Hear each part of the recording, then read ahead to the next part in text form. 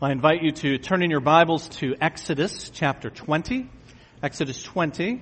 You'll need a Bible to follow along, so these brothers have some. And they're going to make their way to the back. So if you need a Bible, get their attention, and they'll get one to you. Mark that Exodus chapter 20 for you. As most of you know, I've had 3 Sundays out of the pulpit due to hip replacement surgery.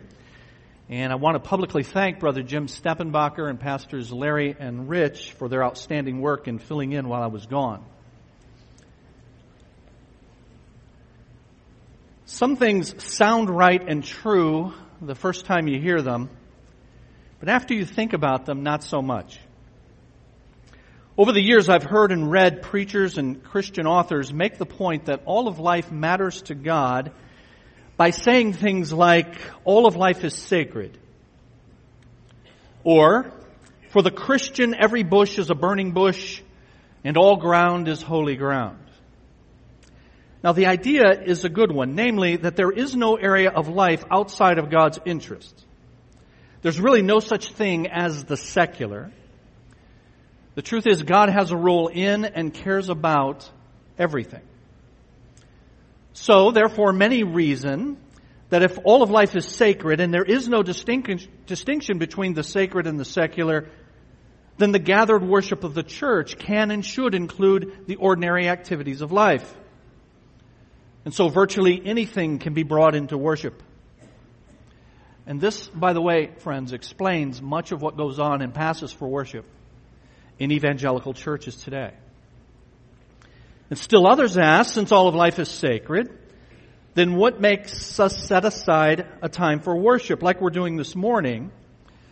What makes us do that like it's anything special or necessary? After all, if all of life is equally worship, then why do we set aside time each week for something called a worship service? Well, we do it because it was done in the Bible, but that just pushes the question back to why did they do it? Now, last week, Pastor Rich delivered an excellent message from Romans chapter 12 and verse 1, a verse that presents the Bible's expansive view of worship.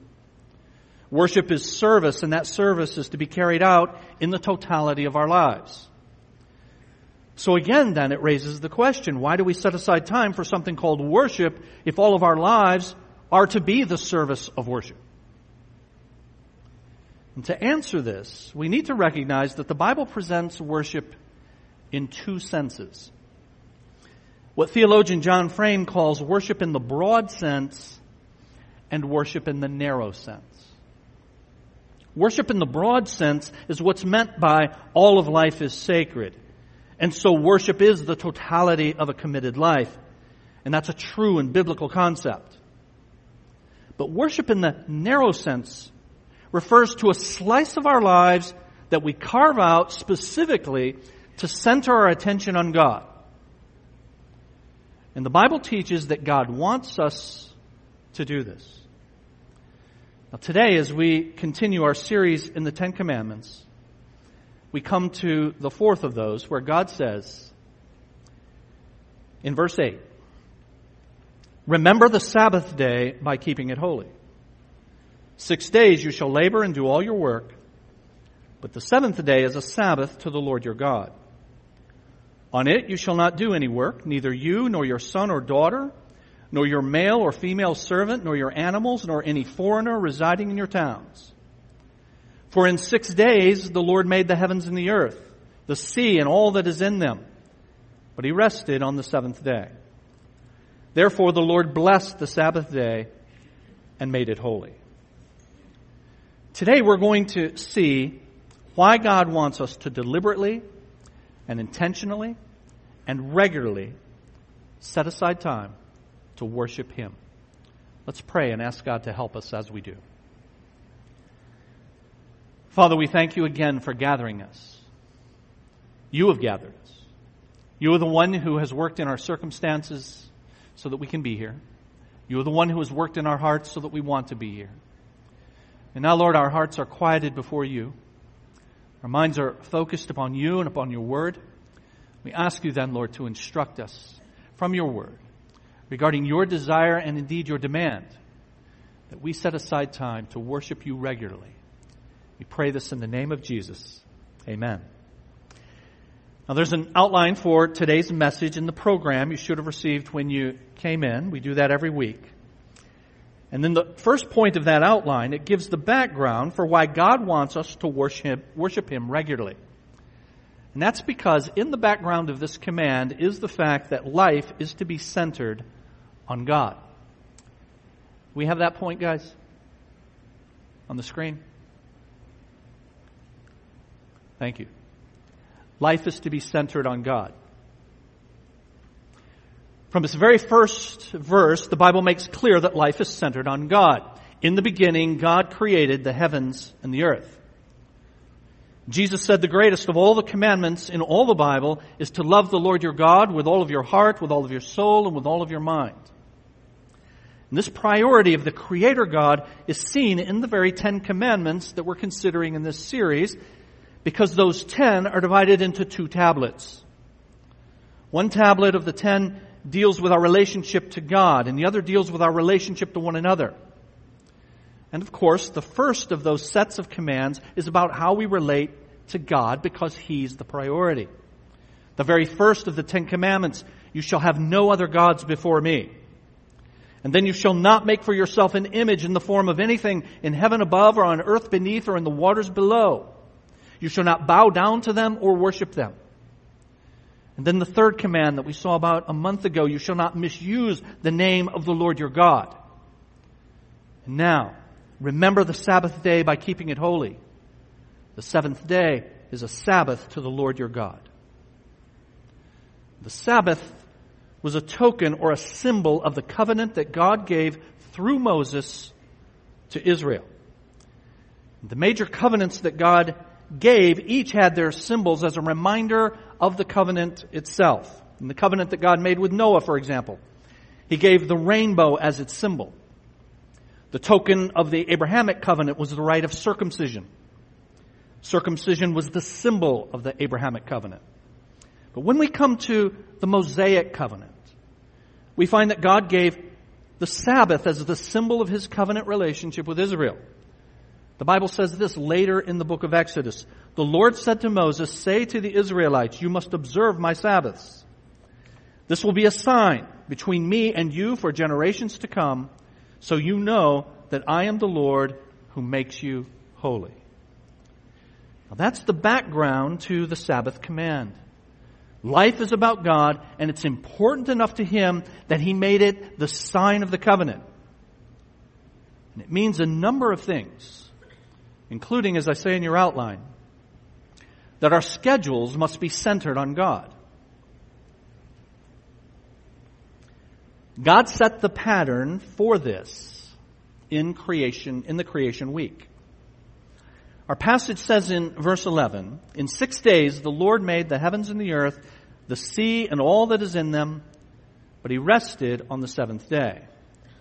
And that goes all the way back to Genesis chapter 1, where we're told, Genesis chapter 2, by the seventh day God had finished the work He had been doing, so on the seventh day He rested from all His work.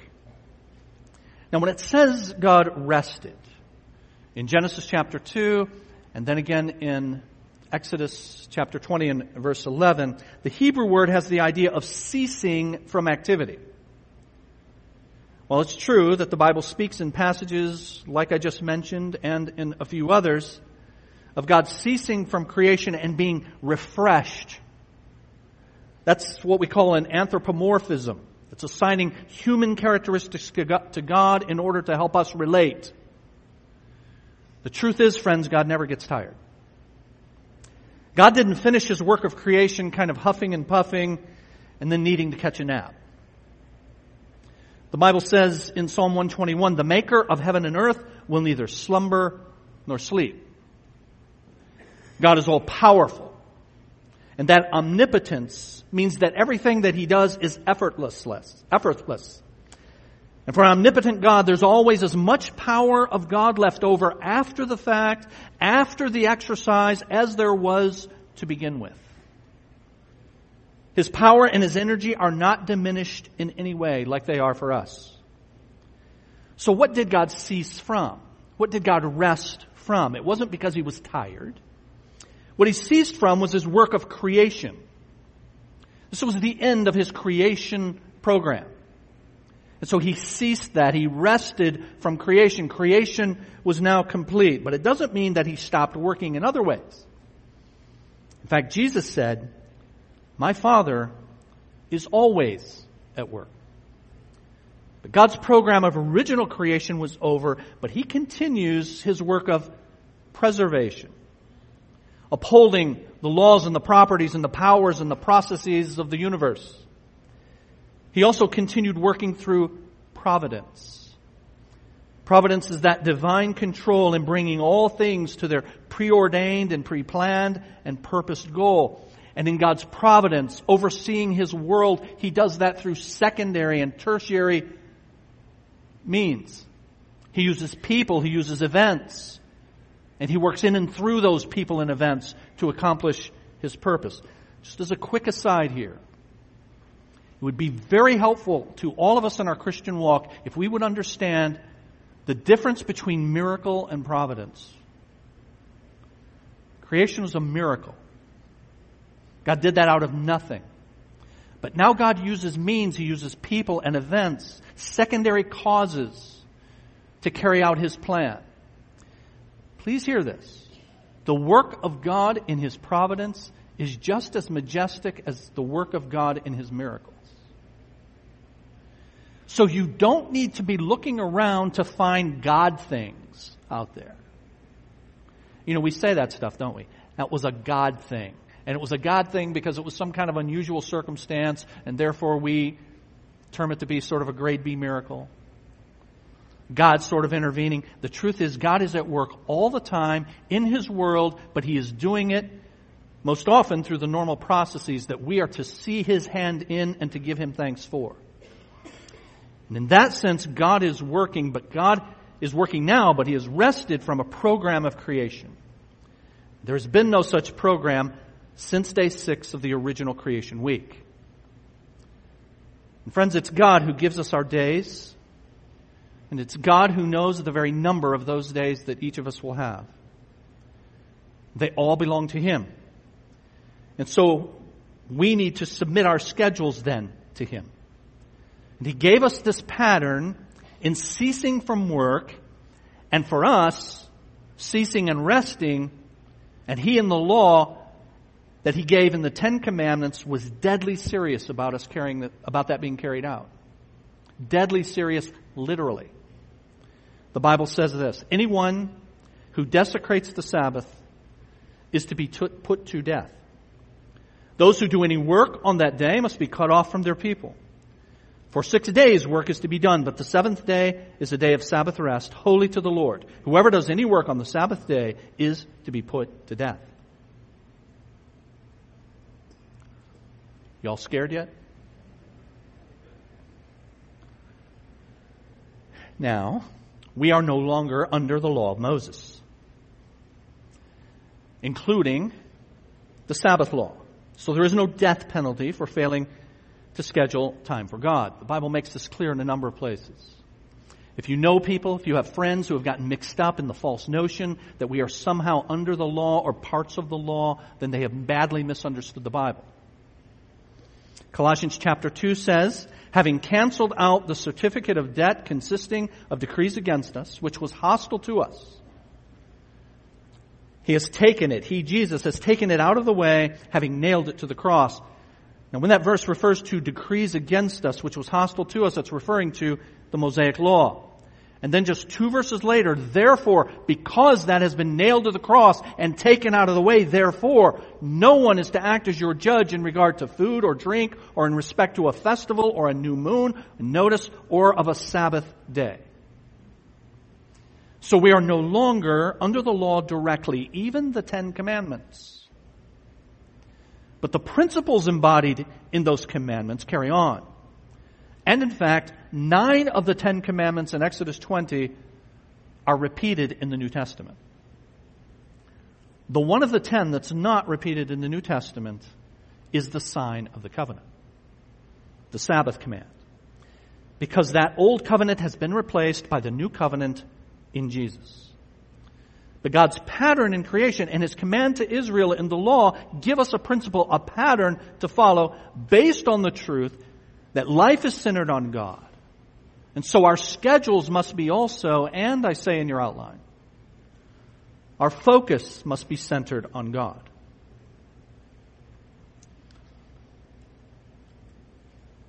We schedule time to especially focus on God and the fact that we are entirely His. That's what happened on the Sabbath day, and that's what we do on Sunday. Now, when they did this, they in the Old Testament, they didn't leave home. They didn't pack up their kids on the family donkey, as it were, and then go to the central altar. It's not how their worship was carried on. There was not so much an assembly, a gathered people on a regular basis like we are in the church. But when it came to the ritual worship that was prescribed for them in the law, the sacrifices were doubled on the Sabbath. So even though they weren't at the central altar, they were at home and they were observing the Sabbath at the central altar. There were 2 lambs in the morning and 2 lambs at night. And the idea was that here's the nation, as it were, going up in smoke, and the burnt offering being on the altar, being at the disposal of God, being all God's, and especially so on the Sabbath day. And there in their homes, they would focus their attention on God, having ceased from their labor and resting from that labor. They were supposed to be at the disposal of God, similar to what we saw last week in Romans chapter 12 and verse 1, saying, giving ourselves as living sacrifices. To emphasize this, there was this doubling of the sacrifices on the Sabbath day. And there was not only the weekly Sabbath that called the nation of Israel's attention to God, but there were other holy days, days that were also considered Sabbaths. They were not to work. And under the Old Testament law, there were all kinds of feasts as well. And God had put at their disposal all kinds of ways for them to remember to think about Him, to praise Him, to worship Him. And God gave these events and rituals as an ongoing reminder of Himself. And verse 10 says that everyone, of Exodus 20, verse 10 says that everyone was to observe it. Families, servants, animals, aliens, that is, Gentiles, sojourners in the land of Israel, everyone. And they were to contemplate God. They were to recall His gifts and to remember that at the central altar in Jerusalem there was a doubling of the sacrifices to make sure that God accepted the nation and their consecration before Him. And then the individual participating in that way, if their heart was right, they could identify with that and in effect say, Lord, I'm all yours. In effect, Lord, I'm on the altar, so to speak. And they were reminded to do that at least every 7 days. God wants to be focused on regularly. And so He built it into the system of worship of the Old Testament. And even though we are not under the law, and so it's now done differently, still, as we're going to see, it's something that continued into the New Testament and continues on today. God wants to be focused on and worshiped regularly. It's because life is centered on God. But I say in your outline as well, therefore, our lives are to be centered on God. Now, there are many ways in which this can be applied to us, but I have 3 in your outline. The first is we should see work as a means of worship. The Sabbath, to cease, and then for us to rest, assumes work. Since it's work that is to cease on the Sabbath. Work is a good thing, believe it or not. It's a 4-letter word, but it's still a good thing. And contrary to what many people think, it is not. Work is not a result of the fall, the entrance of sin into God's world.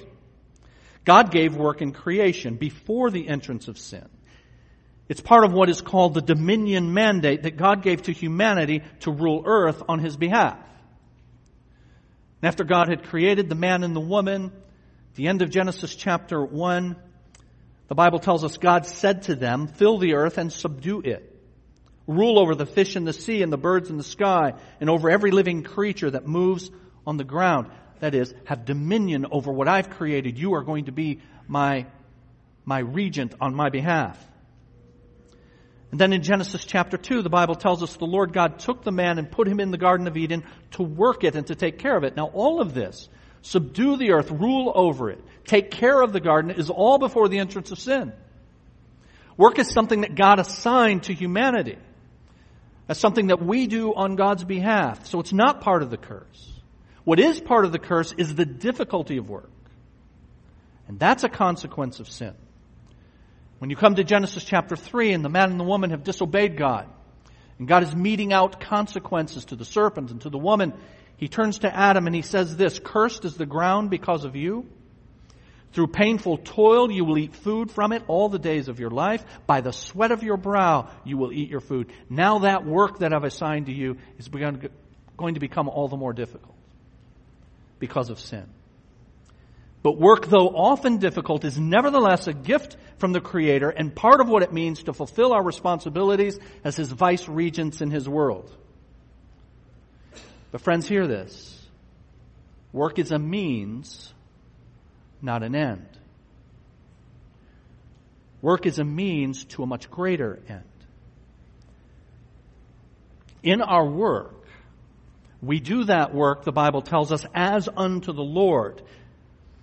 And we are not people who live to work.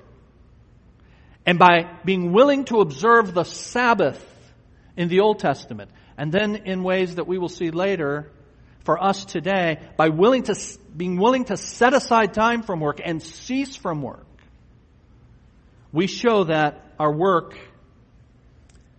is not an end. We show that we believe that. The Sabbath required a willingness to give up work. And in giving up that work, it meant giving up money. You know the phrase, time is, right? So if you're in an agrarian society and you have to stop plowing the fields for an entire day, then you're losing money. But in doing that, the person who set that aside said that what I'm able to glean for the 6 days comes from the hand of God, and if God says I set it aside, then I set it aside. I believe it came from Him, and I believe it's for Him. And my money and my work are not an end, but rather a means to the end of glorifying God. And you'll only be willing to do that. You'll only be willing to set it aside, set the work aside, if you see that work is a means of worship, it's not an end. As I say, as those fields were not plowed on the Sabbath, people lost money, but they showed that they believed God was more valuable than money. In our own country, some of you may remember the days when there were so-called blue laws that prohibited businesses from opening on Sunday. And there was a day, not that long ago, where businesses just didn't open on Sunday at all. People lost money. But they lost money for a good cause, signifying that they believed God was the one who gave their employment and showing that they believed that the giver is more important than the gift. The work itself is a means of worship, and the willingness to cease from it is likewise an act of worship. We should see our work as a means of worship. Secondly, we should see our leisure as a means of worship. Taking time off to focus on God is a good thing, as seen in the Sabbath command. Whenever we take time off, we should use it to reflect on God and His blessings. The Sabbath was a time to remember all of God's gifts, to remember all of the Creator's bounty, and then to worship and bless His name for them. The Sabbath freed them from time-consuming work. It freed them from the 6 days in which they were to have gainful employment. And then the seventh day could be used to recall God's blessings, to recall God's goodness in creation. They could reflect on their health and their crops and their children and all the blessings that God gave. as that was a day to reaffirm that God is creator and sustainer of the world. And to remember the Sabbath meant that the participant identified the 7-day-a-week rhythm of life as belonging to the Creator. As they had this time off from work, they were to contemplate God. They didn't just sit around and contemplate the universe in general. They were thinking about God and His relationship to them specifically, and it was a very, very beneficial thing. This was something that a good God and a good and gracious God gave to His people to observe on a regular basis. That's why I've titled this series in the Ten Commandments, Laying Down the Love. Because very often we think of life under the law as being hard on people. And we have a very, very low view of the day-to-day communion with God that people would have under the Mosaic law. But as you read the Old Testament, that's not the impression you get. They loved this. This is why you could find David and the psalmist saying, Lord, I love your law. I love to meditate in it day and night. They love this. If you think about it, if what God said to do was actually done and was allowed to work, and they were keeping the law, there were many, many beneficial things about it. 1 day off in 7. 1 year off in 7. 2 years off in a row in the 49th and 50th sabbatical years called the Jubilee year. 2 years in a row. All in favor? And all of this allowed them time to consider the greatness and goodness of God and to thank Him for His many blessings. We should take time off from work. And whatever time we have, we should use in similar ways. We should see our work as a means of worship and our leisure as a means of worship. And then I say lastly in your outline, we should prioritize the Lord's Day.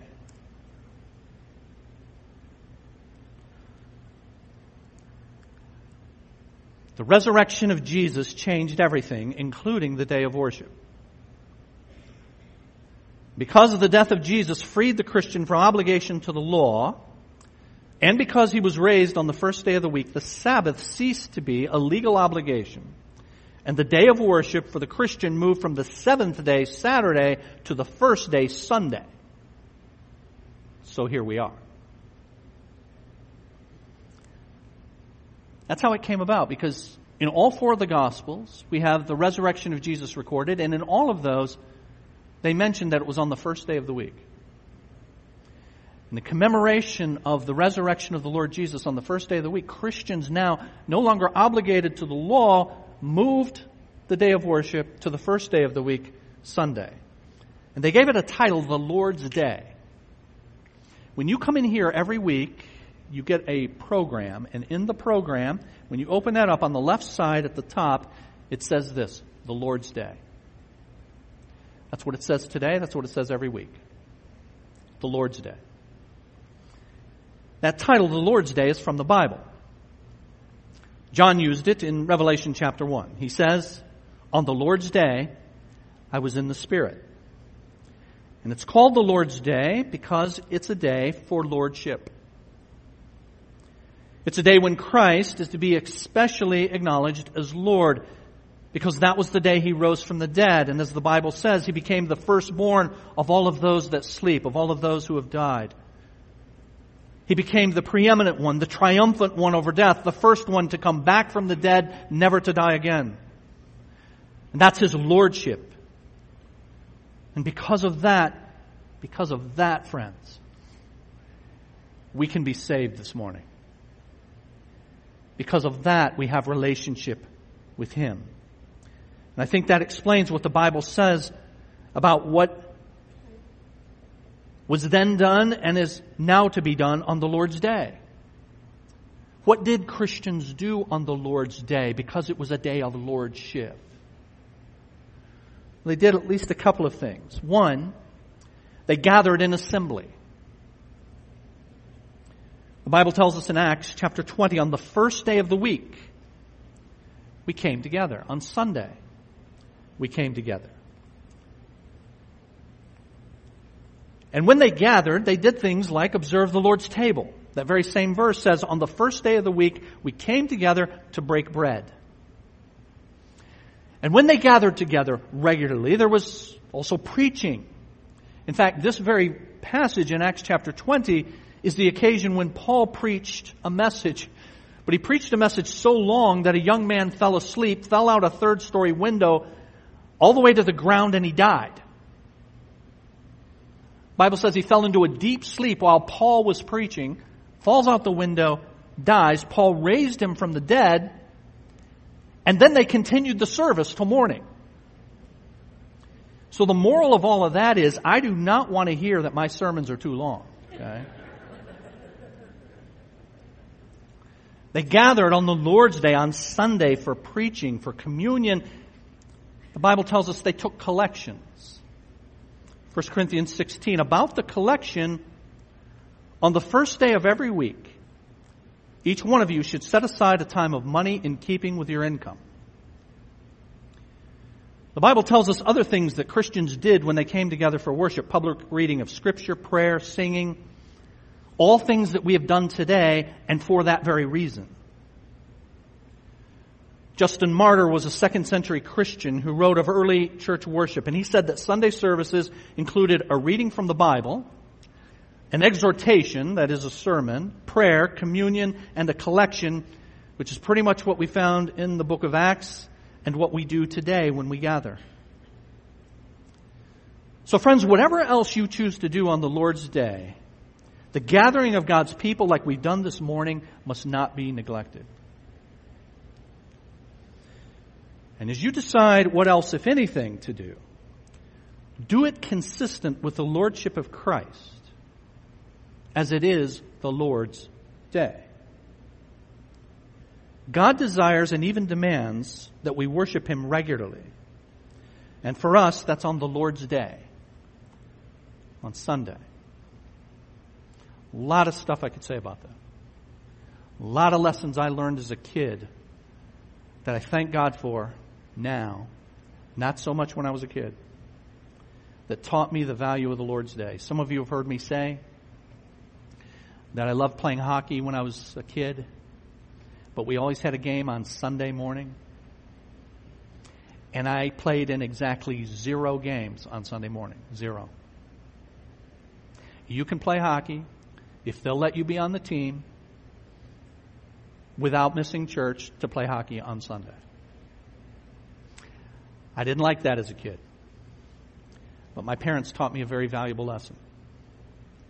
And over the years, I've talked to many people who've taken what I said at the beginning today and they've drawn a false conclusion. They rightly understand that we can and should worship God in all we do, whatever it is, but then they make the false leap to conclude that gathering on Sunday is not necessary. I've heard things like this many times. I can worship God while I'm fishing or hunting or playing golf or whatever it is they say. And the truth is, worship in the broad sense, that's absolutely true. But God says He wants to be worshiped in a particular way and on a particular day, and we don't get to lay that aside for our personal preference. To put it another way, friends, we are indeed to worship God all the time, but we're also to make time for worship.